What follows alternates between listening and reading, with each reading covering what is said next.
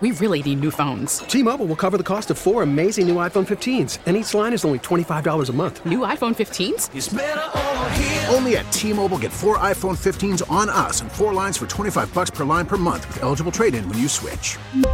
Minimum of 4 lines for $25 per line per month with autopay discount using debit or bank account. $5 more per line without autopay, plus taxes and fees. Phone fee at 24 monthly bill credits for well-qualified customers. Contact us before canceling account to continue bill credits or credit stop and balance on required finance agreement due. $35 per line connection charge applies. See T-Mobile.com. There's never really been an opportunity like there is right now in Illinois. Because of this prohibition nationally on cannabis, Illinois essentially has a protected industry. That's the voice of Amy Nathan, Executive Director of Growmentum Lab here in Chicago. She's talking about the business opportunities surrounding the legalization of recreational marijuana in Illinois. This is WBBM's In Depth, where we take a deep dive into a story we're telling on the air. I'm Cisco Cotto. This week is part 2 of our 2-part series on the legalization of recreational marijuana in Illinois. We'll discuss the negative effects of marijuana use, also the business opportunities for Illinois, including the social equity that's been put in place to level the playing field, and how states such as Wisconsin, where marijuana is still illegal, are going to deal with weed crossing over state lines. First, let's talk about the downside of marijuana use. Joining us is Bucknell University neuroscientist Judy Grisel. She's the author of Never Enough, a book on addiction, and she warns new laws and policies have really outpaced the science. Dr. Grisel, I appreciate you being with us. You're not just a researcher. There's a personal connection to marijuana for you. I'm a recovering addict, and I smoked my way through my teens, bags and bags of weed. This was in the 70s and 80s when it wasn't so potent. So I appreciate the draw for sure, but I became a neuroscientist in part to understand how addiction develops and what the effects of addictive substances are on the brain. And I'm really helped today by a recent meta-analysis that looked at about 40 years of research on the effects, beneficial or not, of marijuana, and found nothing to suggest that anything in the available evidence, so this is thousands and thousands of subjects, suggested it was beneficial. And in fact, there was some indication that it had a couple of pretty potent risks for increasing psychosis and also reducing cognitive functioning. So even though I wish I could say the drug was great and how wonderful it is, it wasn't good for my life, and it's probably not all it's cracked up to be right now. And in fact, we may be having some consequences down the road. But that's completely contrary to a lot of things here in Illinois that have been used to promote it. They promote these health benefits. They say that there are different ailments that can be better, whether you smoke it or ingest it in some other way. It sounds like you're saying the research doesn't back that up. Yeah, I think it's astounding that these claims are made without data, because I do think it's misleading, and combined with having it decriminalized or even legalized, that sort of suggests it's at least innocuous, if not beneficial. But in fact, if you look at the data, which I encourage everyone to do, to find the studies that suggest it's helpful, and you'll see they're not there. So is there then, given that, is there a risk for states such as Illinois to just legalize it, sort of embrace this, and really begin selling it as something that people should go ahead and try? I think there's a clear risk in 2 areas. One is the risk for psychosis. So this is experiencing sort of a break with reality that is a major symptom of schizophrenia, and schizophrenia and the psychosis that seems to be induced by smoking high-potency weed on a regular basis are really damaging to people's lives and sometimes not able to be reversed. So it can take you off course for a lifetime. And some studies, another good recent analysis, suggests that about 40% of new cases of schizophrenia may be attributable to smoking high-potency weed. The other thing is cognitive impairment in general. And now, so it decreases your ability to think through complex arguments, which is a problem for, in this case, kind of ironically, but also, and I didn't mean to sound snotty there because I can appreciate it myself, but I think it is difficult to find your way through the mounds of research and figure out what's actually going on. But it's certainly not helping the way people think and process information. And then my speculation, and this is not so much directly based in evidence yet, although there's some suggestive evidence, is that when we smoke marijuana, the world and our inner thoughts and the experiences we have, what's on the dinner table, the conversations, these things seem really meaningful and important. And that's one of the wonderful things about being stoned, I think. It's so fun because everything is so rich and interesting. But as a result of that, on a regular basis, the brain downregulates or decreases its ability to sense and perceive things that are rich and meaningful and interesting.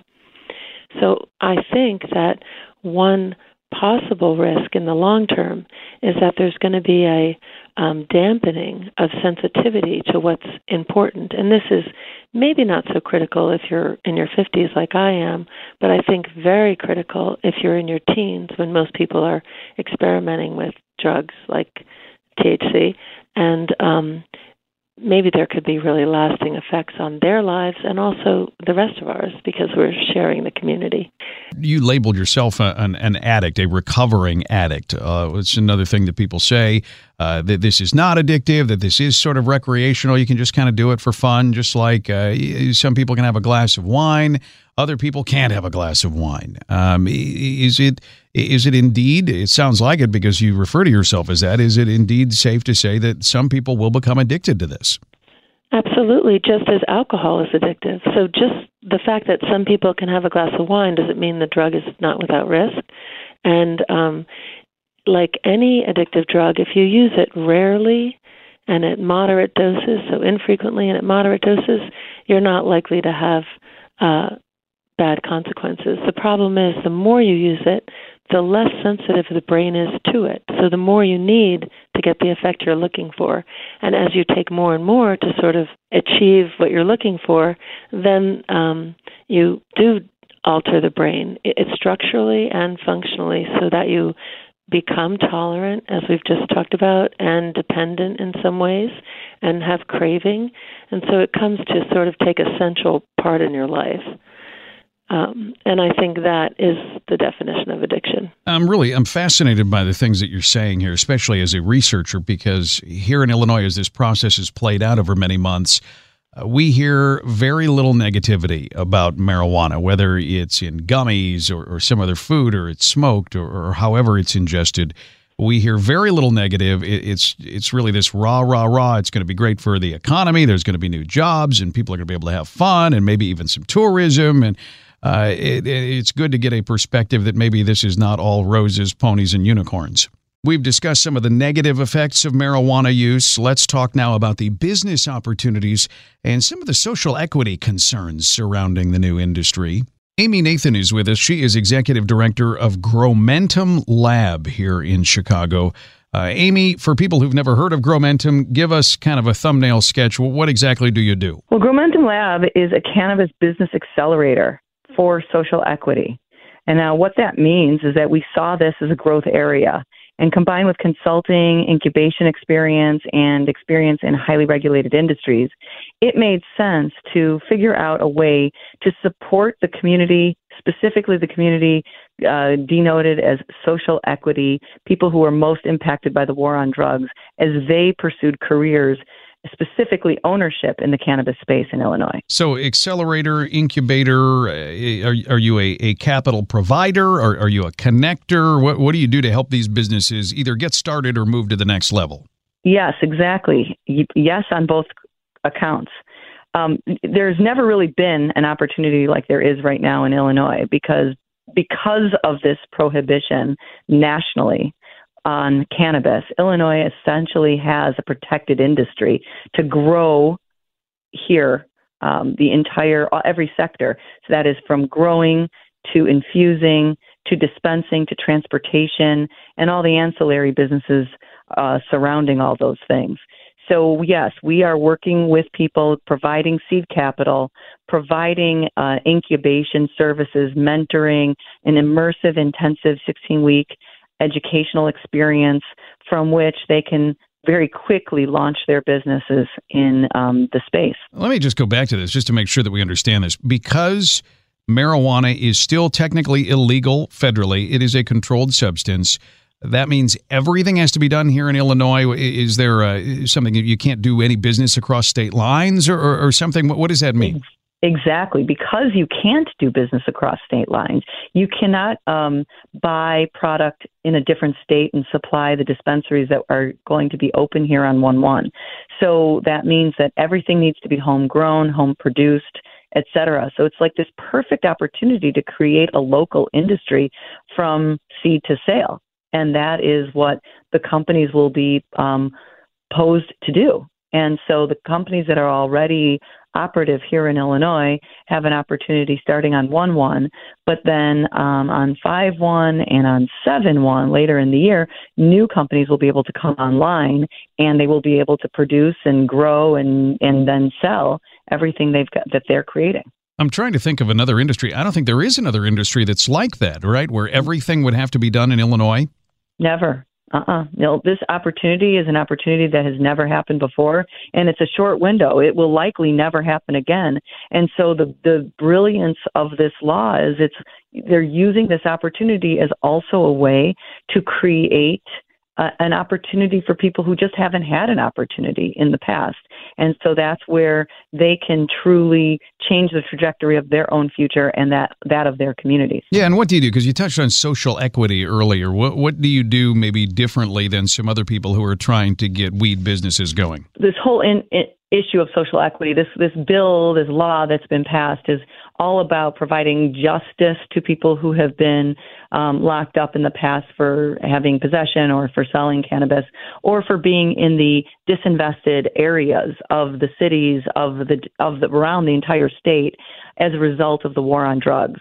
And so we're working with those populations to really change the lives. Let's just put it this way. A lot of people who have been in this industry, who have in the past really had a side hustle and parlay their skill set into the formal economy, giving people connections, giving people access to capital, providing some of the skill sets or honing the skill sets that they already have, just sort of in a different venue, if you will. And that's really the focus of our work. It's not teaching business from the ground up. It's really filling in the gaps of what, if they've been in a certain venue, to sort of change that venue to a more formal space. And so how do you do that in order to reach those people? I mean, is it a certain neighborhood, certain circumstances? How do you decide who you work with? First of all, the state has helped because the state this is a very heavily regulated and licensed industry. And so 4 of the 5 different business types, the verticals within the types, will require a license from the state of Illinois. So for starters, you really can't go about educating folks who don't already have the license. So for right now, we're helping anybody who's a social equity applicant work on getting their license. And we're hooking them up with experts from the different fields to do those applications at a very much smaller rate or even pro bono. But ultimately, when they get their licenses, then they'll be able to apply to the accelerator. For one of those areas, you don't need a license, and that's all the ancillary supporting businesses and infrastructure. And we will have an application process that mirrors the application process that the state has. We've discussed some of the business opportunities. A lot of people are going to be making money now that pot is legal in Illinois, and many people who've been left out are going to be brought in. We've talked about that. Now let's shift the discussion, though. Let's talk about how other states are going to be dealing with the change in Illinois law. Sergeant Chris Hanna is joining us with the Kenosha County Sheriff's Department. Marijuana is soon to be sold legally here in Illinois, but that doesn't mean it is legal everywhere, and the Kenosha County Sheriff's Department is wanting to issue that reminder. Sergeant Hanna, thanks for being here. I guess tell us about that reminder to people in southeast Wisconsin. Marijuana is not going to be legal there anytime soon. Thank you for having me, Cisco. That is correct. The state of Wisconsin and Kenosha County currently makes it illegal to possess marijuana in Wisconsin and Kenosha County. And so, I mean, what do you say to people who may be tempted to drive over to Illinois or even in some places maybe walk over to Illinois to get this, thinking that it is going to be okay? Well, we do recognize that residents from our county and from the state of Wisconsin will be illegally allowed to go to Illinois, possess or purchase marijuana from a dispensary and consume it in a private residence following Illinois state laws. But we want to remind everyone that bringing that product back is still illegal. And will your office be extra vigilant in paying attention to this, making sure that people aren't doing this, or is it just sort of a warning? It's just a reminder to everyone, just to prevent any confusion that is out there that it is still illegal in Wisconsin. We are not doing anything extra. It's going to be business as usual within our departments, enforcing the ordinances of Kenosha County and the state statutes of the state of Wisconsin. So if someone comes to Illinois and smokes this stuff or has some sort of an edible or something, your office doesn't care about that as long as they're doing it in Illinois and just not bringing it back. Correct. We do have a concern with consumption of marijuana products in Illinois that they do not get behind the wheel and drive while impaired. Yeah, is that going to be one of the challenging things in general? We've talked to other guests on previous podcasts about how the testing to know when someone is impaired, it's not like with alcohol where you can blow a 0.10 or whatever and know that you're definitely intoxicated. With marijuana, it's a little tougher to say for sure. The key issue here is going to be that the impairment is still going to be observed, and we do not want people driving on the roadway while being impaired. Yeah, what are some of the things that would tell an officer that someone is likely impaired? You were looking at the movements and the actions of the driver. Driving takes concentration by the mind as well as physical movements. And those divided attentions, any type of drug or alcohol that affects that or impairs the divided attention process of driving will be displayed even if you use marijuana. A good word of warning, Sergeant Chris Hanna. And we have to remember it's still illegal in Indiana as well. Thanks for joining us for this week's In-Depth podcast. Join us next week for our Holiday Wine and Cocktail podcast. We'll have some great tips on toasting this season, and we'll also have a taste testing so you can know about some of the best spirits. Be sure to subscribe to receive this free podcast every Wednesday. And, of course, listen anytime for the latest stories that matter by listening to WBBM on the radio.com app or on your radio. Thanks for joining us. I'm Cisco Cobo.